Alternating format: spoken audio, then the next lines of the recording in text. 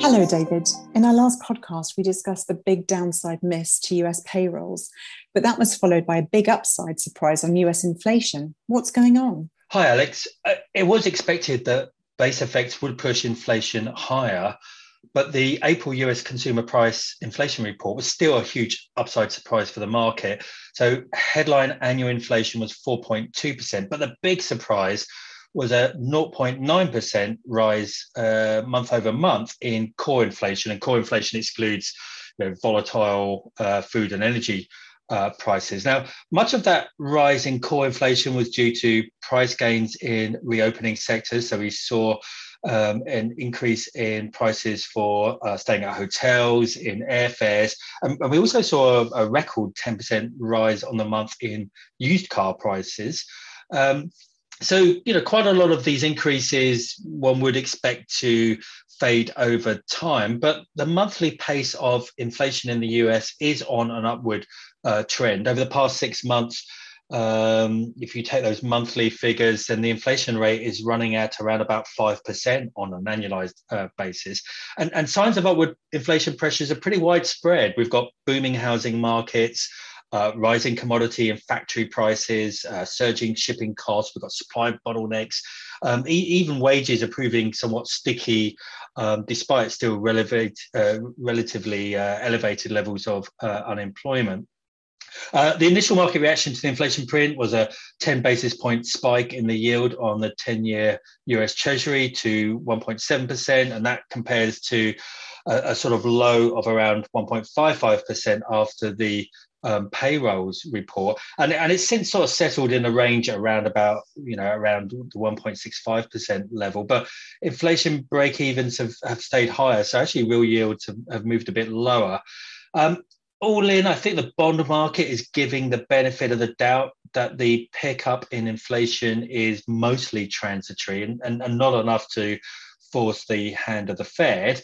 But I think investors are still trying to work out just how big is inflation risk, how the Fed might react, and what are the broader investment implications. So in terms of the debate on whether high inflation is transitory or not, where do you stand? Well, I think the first point to make is to try and clarify what is meant by transitory, especially by the Fed. I mean, how high and for how long does inflation need to be before it is no longer considered transitory? In my mind, I think, part of the answer to that question lies in inflation expectations. Inflation expectations are crucial, as they can embed even transitory price increases into more persistent inflation. And the latest University of Michigan survey of households showed a sharp jump in consumer expectations for inflation next year to 4.6%. That's its highest level since 2011. Longer term inflation expectations have also been moving higher, currently above 3%. I don't think these are levels that will be too worrying for the Fed, but actual inflation continues to move higher and stays elevated, then I think inflation expectations will follow. And, we do think that US inflation will be, closer to 3% than the Fed's 2% target through next year, given the strength of the US recovery. The US economy is already close to its pre-pandemic output level. By the end of this year, we think it's going to be running above its sort of estimated long-run capacity level, and it's going to be growing above trend through 2022. And as a result of some of the extraordinary intervention we've seen by the US government, but other governments elsewhere in labour markets, we're seeing supply mismatches. I think wage pressures can potentially build before the economy gets back to pre-pandemic levels of unemployment. And you mentioned the April US payroll report, which was, a big disappointment to the downside in terms of job gains, but it did show a surprising sort of pickup in monthly hourly earnings. And I think that is consistent with the view that, the labour market could be tighter than some of the headline numbers suggest. So, I'm in the camp that says, some of these supply-related, reopening spikes in prices will fade over time, but with the US economy in particular running hot, a Fed behind the curve, and more fiscal stimulus in the pipeline, I think the recent pickup in inflation is going to be a trend that will persist into next year, and that the inflation risk is skewed to the upside. We expect inflation to be higher over the next 18 months or so.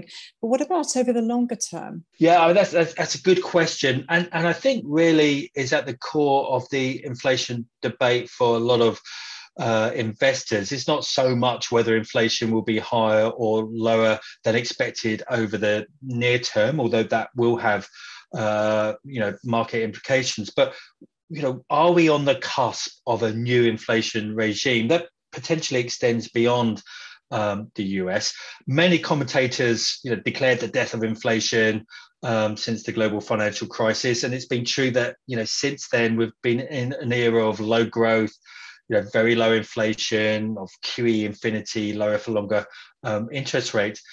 But perhaps a legacy of the pandemic and the extraordinary policy response to it, as well as some of the trends that were emerging pre-COVID, but arguably have been accelerated by, the response, both policy-wise and politically, to COVID, does mean that inflation could come back to life. So, some of these trends, declining working age populations, a kind of populist shift, if you like, in favor of labor over capital, deglobalization, could mean higher inflation over the medium term. Certainly, I think the pandemic has reinforced the sort of political and public pushback against unfettered globalization. I think there is going to be a greater focus on policies that address inequality, that in effect at least try to raise the sort of share of income that's going to labour.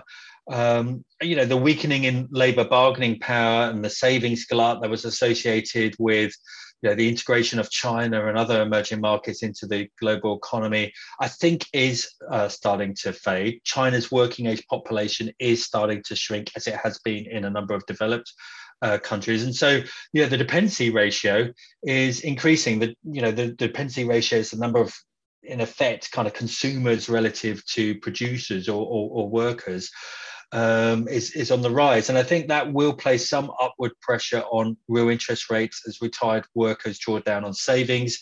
And it also implies, a sort of relative labour scarcity. Have to be a bit careful about the demographic argument, because we can look at Japan. It has an aging population, but we know that Japan hasn't been experiencing high inflation. The opposite, in fact. Nonetheless, I do think that some of the big secular disinflationary forces over the last 30 or 40 years, globalization, rising labour supply and profit share, are starting to fade.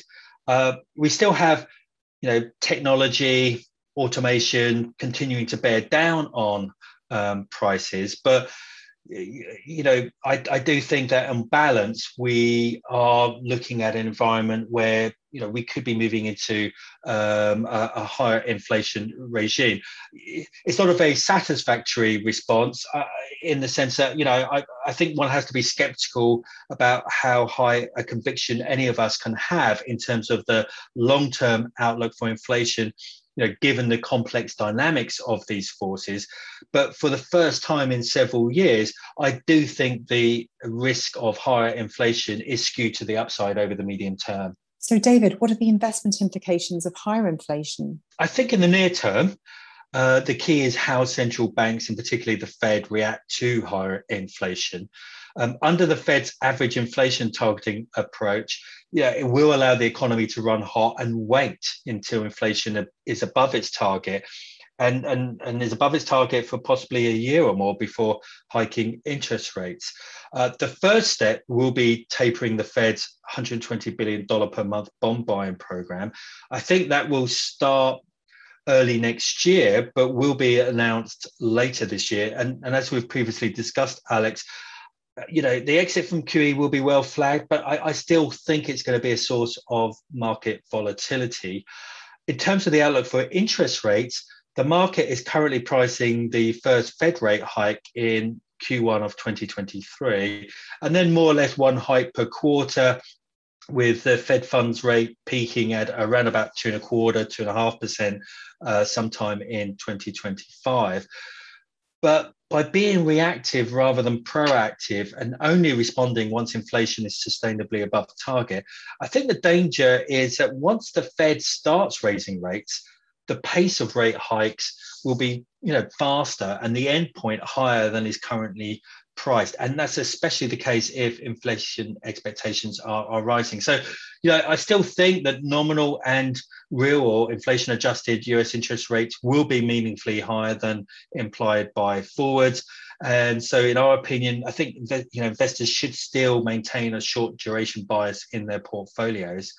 And I do think that rising US real rates will weigh on growth stocks. And given the dominance of tech in US equity markets in particular, I think that could prove a catalyst for a broader equity market correction, even if that is relatively short-lived. In a rising inflation environment, typically commodities and emerging market debt actually typically do well. We've seen that in recent weeks as inflation sort of pressures have been increasing. Looking further ahead, if we are indeed at the end of the lowflation regime, I think we will see fewer highly correlated risk on risk off moves in global markets that have been triggered by these periodic deflation scares and markets chasing the sort of on-off tap of central bank liquidity. And if that's the case, then I think asset prices are going to be much more responsive to fundamentals. I think we'll see greater dispersion. I think less correlation in asset returns. So I think from an investor perspective, it's almost a kind of back to basics for investors, looking at fundamentals and looking at valuations and getting benefits from diversification. And finally today, David, a question that I can't resist asking. Does the volatility in cryptocurrencies have broader market implications? Yeah, I mean, we've witnessed pretty spectacular volatility in cryptocurrencies in recent days. Bitcoin was down almost a third in intraday trading before rebounding to close only a modest 10% down on the day. It's about 40% down from its peak in mid-April, but it's still 35% up since the start of the year. And it's clearly showing a lot of volatility. For the purposes of disclosure, I should say that I am a bit of a cryptocurrency skeptic. These are so-called currencies that are not underpinned by an underlying claim on a government or other entity or asset, have very limited transactional use, and as we've been discussing, are far too volatile to be a store of value. And cryptocurrencies supposedly were to hedge against central banks printing too much money, debasing currencies, and runaway inflation. Yeah, we've seen cryptocurrencies crashing when inflation fears are on the rise, as we've been discussing. So, cryptocurrencies really are behaving more like a, pretty speculative risk-on asset. But with, more than $1 trillion market cap, there clearly are spillovers to other markets, certainly in terms of risk sentiment. And for some assets, I think there's some shared exposure to, particular segments of retail investors, and some leverage exposure as well. But I don't think the volatility in crypto has systemic implications, and I don't think it's going to be a catalyst for a broader sell-off in risk assets. That said, I do think it's indicative of what I think is building as a kind of broader picture or phenomenon across the market, is where we've seen sort of segments of froth and speculation. I think we're starting to see that kind of get deflated as we approach peak growth and an inflection point in US monetary policy later this year. Thanks for your time today, David, and speak to you in June. Thank you, Alex.